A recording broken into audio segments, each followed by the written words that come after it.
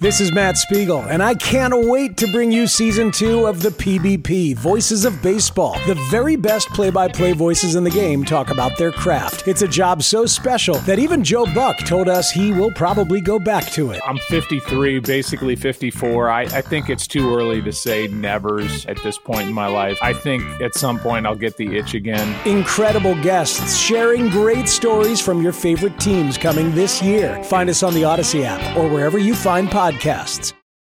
The winds of change are blowing through Raider Nation, and Silver and Black Today keeps you up to date with the latest news and views about your Las Vegas Raiders. Touchdown, Las Vegas! With insight, opinions, and interviews. We're on the cutting edge of what's happening now.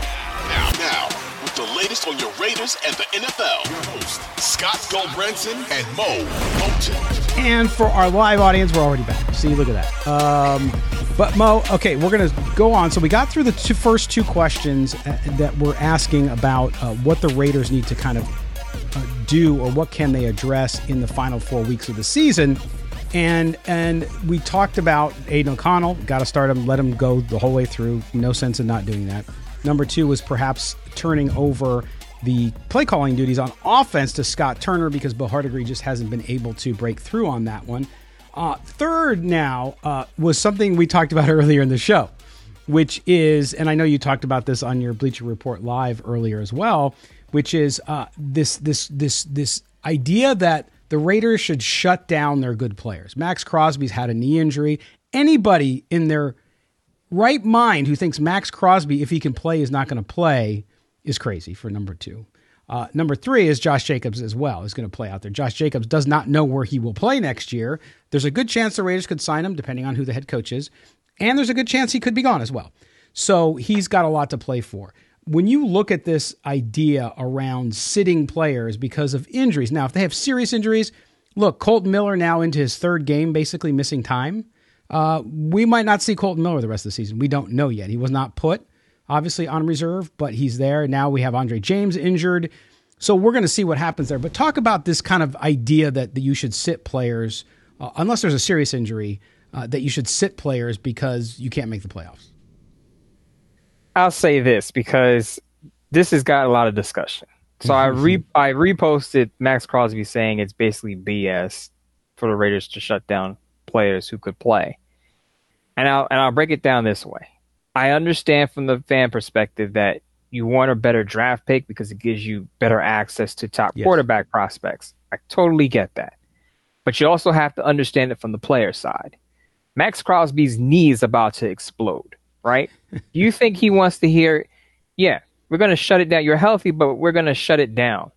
You know, other players who aren't as, I won't say wealthy, but don't have the contract of Max Crosby. I think those players want to shut it down, especially if they have contract incentives. There are certain escalators in contracts, even for the non-borderline players. Some of the solid players, Jacoby Myers may have an escalator we don't know about. If he gets a certain amount of catches, he gets more money, right? The other thing is a lot of these guys are still working for their job. So if they're not with the Raiders next year, they're going to be looking to sign with another team, and they're going to want the most money they can get. And the only way they can do that is if they produce.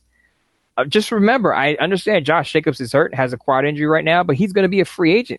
He's going to hit the market if the Raiders don't re-sign him.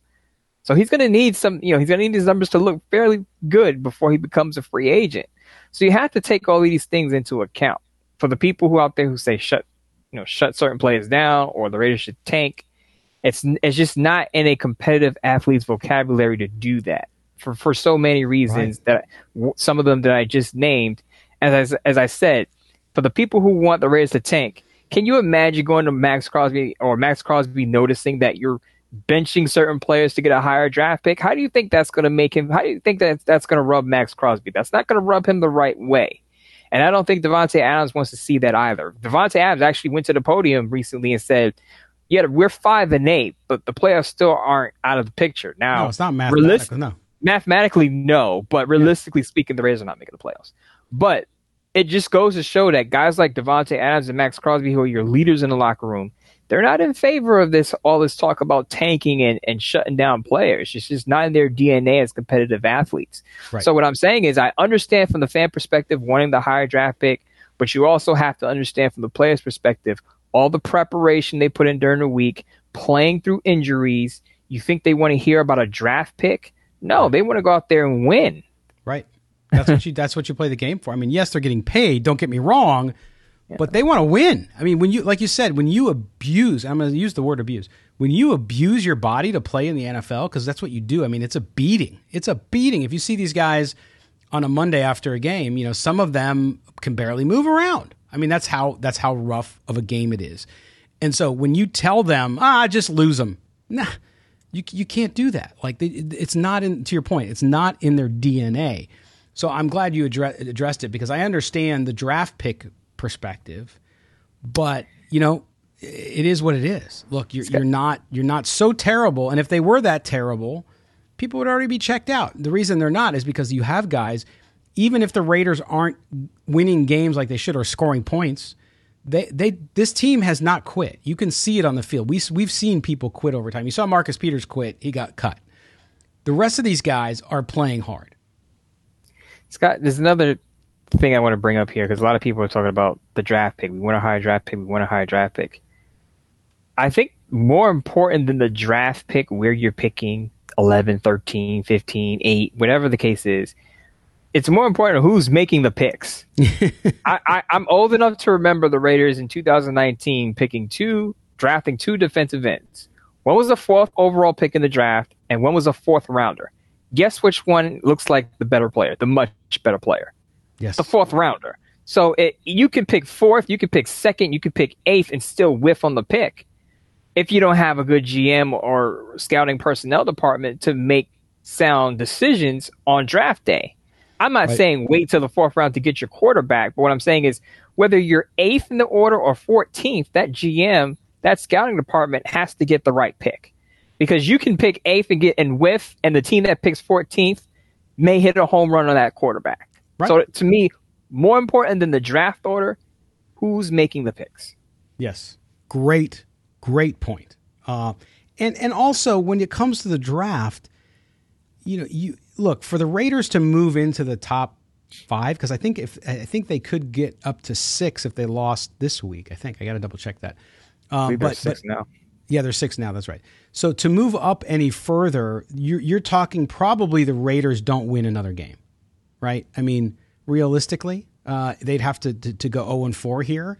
And so for those of you who would like to see Coach Pierce come back, but then you want the better draft pick, I don't think you're going to get both of those. So you got to decide which one you like the most. And so I look at that, and you think about people like Caleb Williams, Jaden Daniels now, who I think has quickly moved up. I don't know if he's the number 2 quarterback, because Drake May is still pretty regarded amongst scouting reports. But those 3 guys could be gone in the first 4 or 5 picks. So a lot of people are saying, well, then we'd have to trade up. You can only trade up if people want to trade down. And right now, by my count, 6 teams need quarterbacks, like desperately. There's actually more, but 6 of them have no quarterbacks, like nobody. So to me, there's no guarantees, and you just don't know what's going to happen. And to trade up, you could say trade all your draft picks, get up there, because you got to get Jaden Daniels, you got to get Caleb Williams, you got to find a partner. It's like you can be at the dance, and if you keep asking around and nobody will dance with you, you can't dance. You have to dance by yourself. Here's what's working in the Raiders' favor as far as if you're someone who wants them to trade up for a draft pick if they're outside the top 10. The Chicago Bears are likely going to have 2 top 10 picks. They have the Carolina Panthers pick, which is 1 right now, and they have their own pick, which is number 5. So even if they draft a quarterback with their first pick, right, they may want to trade down and get more draft capital to help that quarterback, whoever he is, with their second first-round pick. And that could be a pick that the Raiders may be interested in. Mm-hmm. So I think there's an opportunity, as long as the Bears stay at the top of the order. Now, they've been winning games lately. Lo and behold, they're 5-8, just like the Raiders.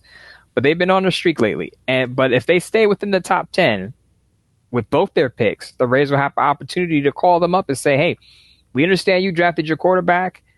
You want to trade back and acquire more draft capital to help that young quarterback, or you can sit there at 5 and make a pick, but we're interested in moving up. Yeah. No, and there's all sorts of things I can do. You're absolutely right. By the way, because we usually record the show and then premiere it and then take part in the active chat, even though the show isn't quote unquote live. Tonight is live. So we're live. So MDM, our good friend in Hawaii, is like, is this live or is it?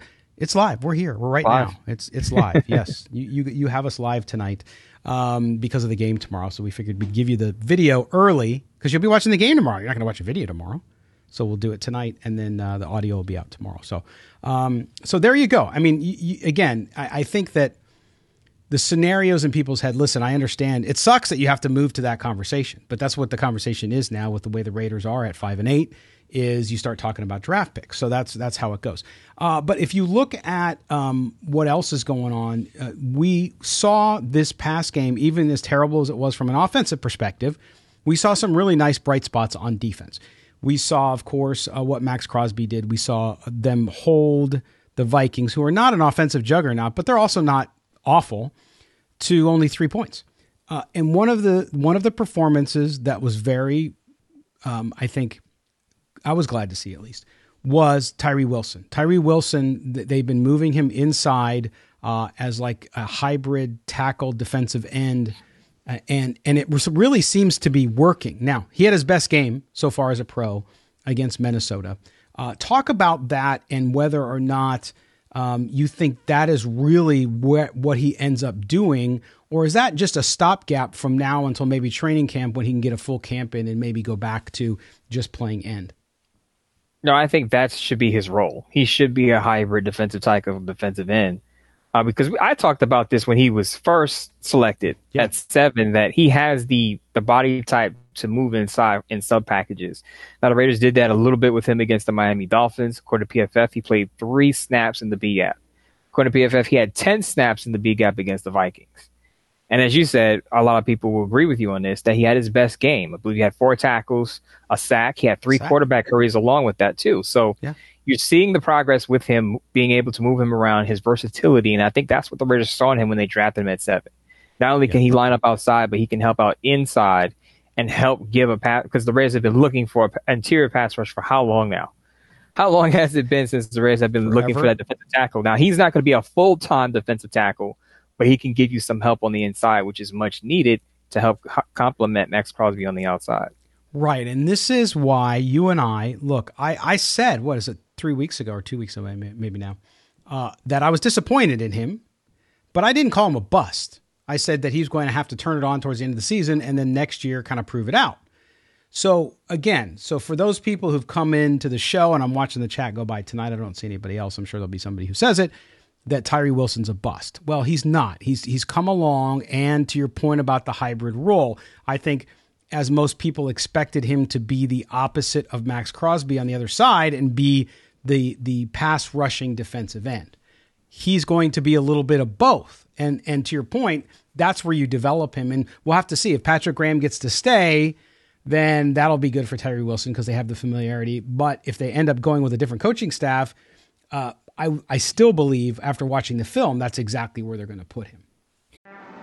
What up, y'all? It's your boy Danny Green, 3-time NBA champ. You either rooted for me or rooted against me. Join myself and my co-host Harrison Sanford on the Inside the Green Room podcast. It's a podcast that brings you never-before-told tales from the locker room to candid interviews with basketball legends to breakdowns of what's happening in the NBA right now. Whether you're a diehard fan or casual about your hoops, this podcast brings you the game like never before. Follow Inside the Green Room on the Odyssey app or wherever you get your podcasts.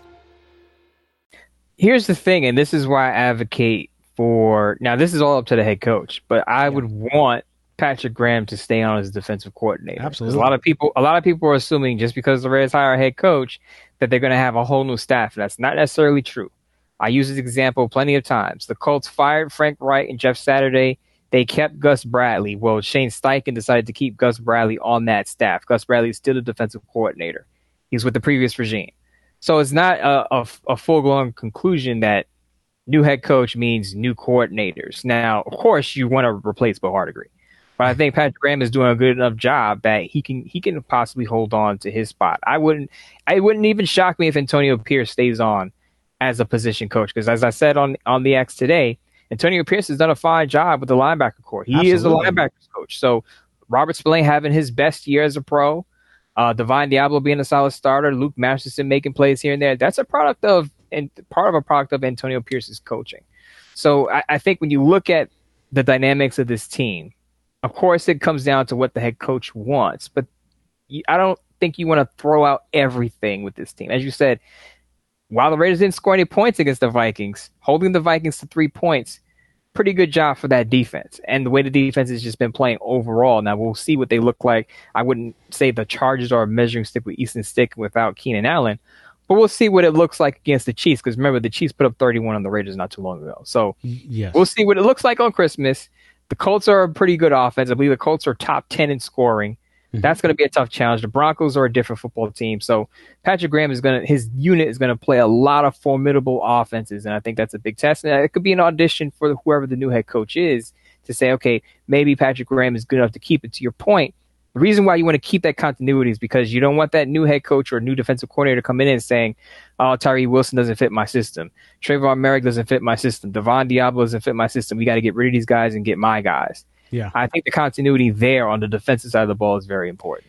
Right, and they finally have made progress on that defense, right? So to your point, it makes so much sense, and it does come down to who the head coach is. If Pierce is not the head coach, then and you go, let's say, with a coordinator who's bumping up to head coach in his first time, whatever, I think it's more probable that it happens because those guys walking in, hey, I don't have to worry about the defense. He's got it rolling. He's got it going.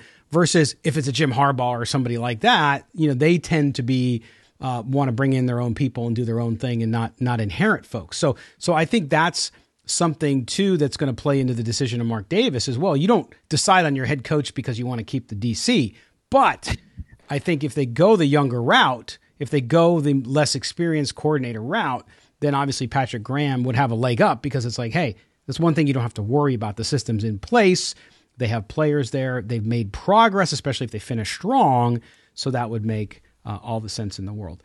Sorry. I'm going to move on. I'm going to read some of the chat here real quick. Oh, they're talking about Jamarcus. Oh, no. Uh-oh. You guys, what are you talking about Russell for? I saw a comment. I think it was GB Ware had a comment and was saying, would I be okay with old Bo Nix or JJ McCarthy being the quarterback? And to look, I'm going to do a deep dive into the quarterbacks once the season is over. So I'm not going to make a definitive statement on that right now. But what I will say is wherever the Raiders pick, 8th, 11th, 15th, that GM, that scouting department has to make the right decision. Because as I said, you could pick 8th and whiff, and the team that picks 12th may hit on a home run. How many top 5 picks have we seen not pan out? I'm in New York right now. I watched the Jets draft Sam Darnold 3rd overall. Didn't work. Zach Wilson drafted 2nd overall. Didn't work. You know what Patrick Mahomes was? He was a 10th overall pick. He wasn't 1. He was 10. Lamar Jackson. He was the last pick in the first round. Ravens have a good feeling. They have Aaron Rodgers, another example from way back. But Lamar Jackson more recently. He was the last pick. He was the 5th quarterback picked in the first round of his draft class. He's already won an MVP, which the other guys can't say. Josh Allen pretty good, hasn't won an MVP. So I'm just saying that regardless of, I'm going to say this again to be clear, because I know a lot of people want to throw out names, Bo Nix, Michael Penix, Drake May. Regardless of where the Raiders pick, the GM and the scouting department has to do a good job with their homework in the offseason. Because you can have the 3rd pick and whiff, you can have the 15th pick and hit. And this is one of the richest quarterback draft classes, a lot of people are saying, in I don't know how long, maybe the best quarterback draft class they can remember. Yeah. So you don't have to be top 5 necessarily to get a starting caliber quarterback. You just have to be able to identify who those starting caliber quarterbacks are. That's right. Yeah, and people get hooked on names. They like certain players better.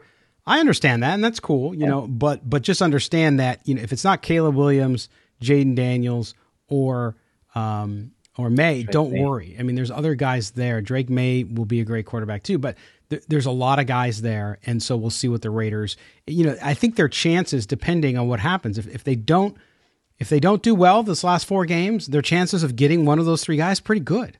I think it'd be pretty good. So keep it all in check there with that.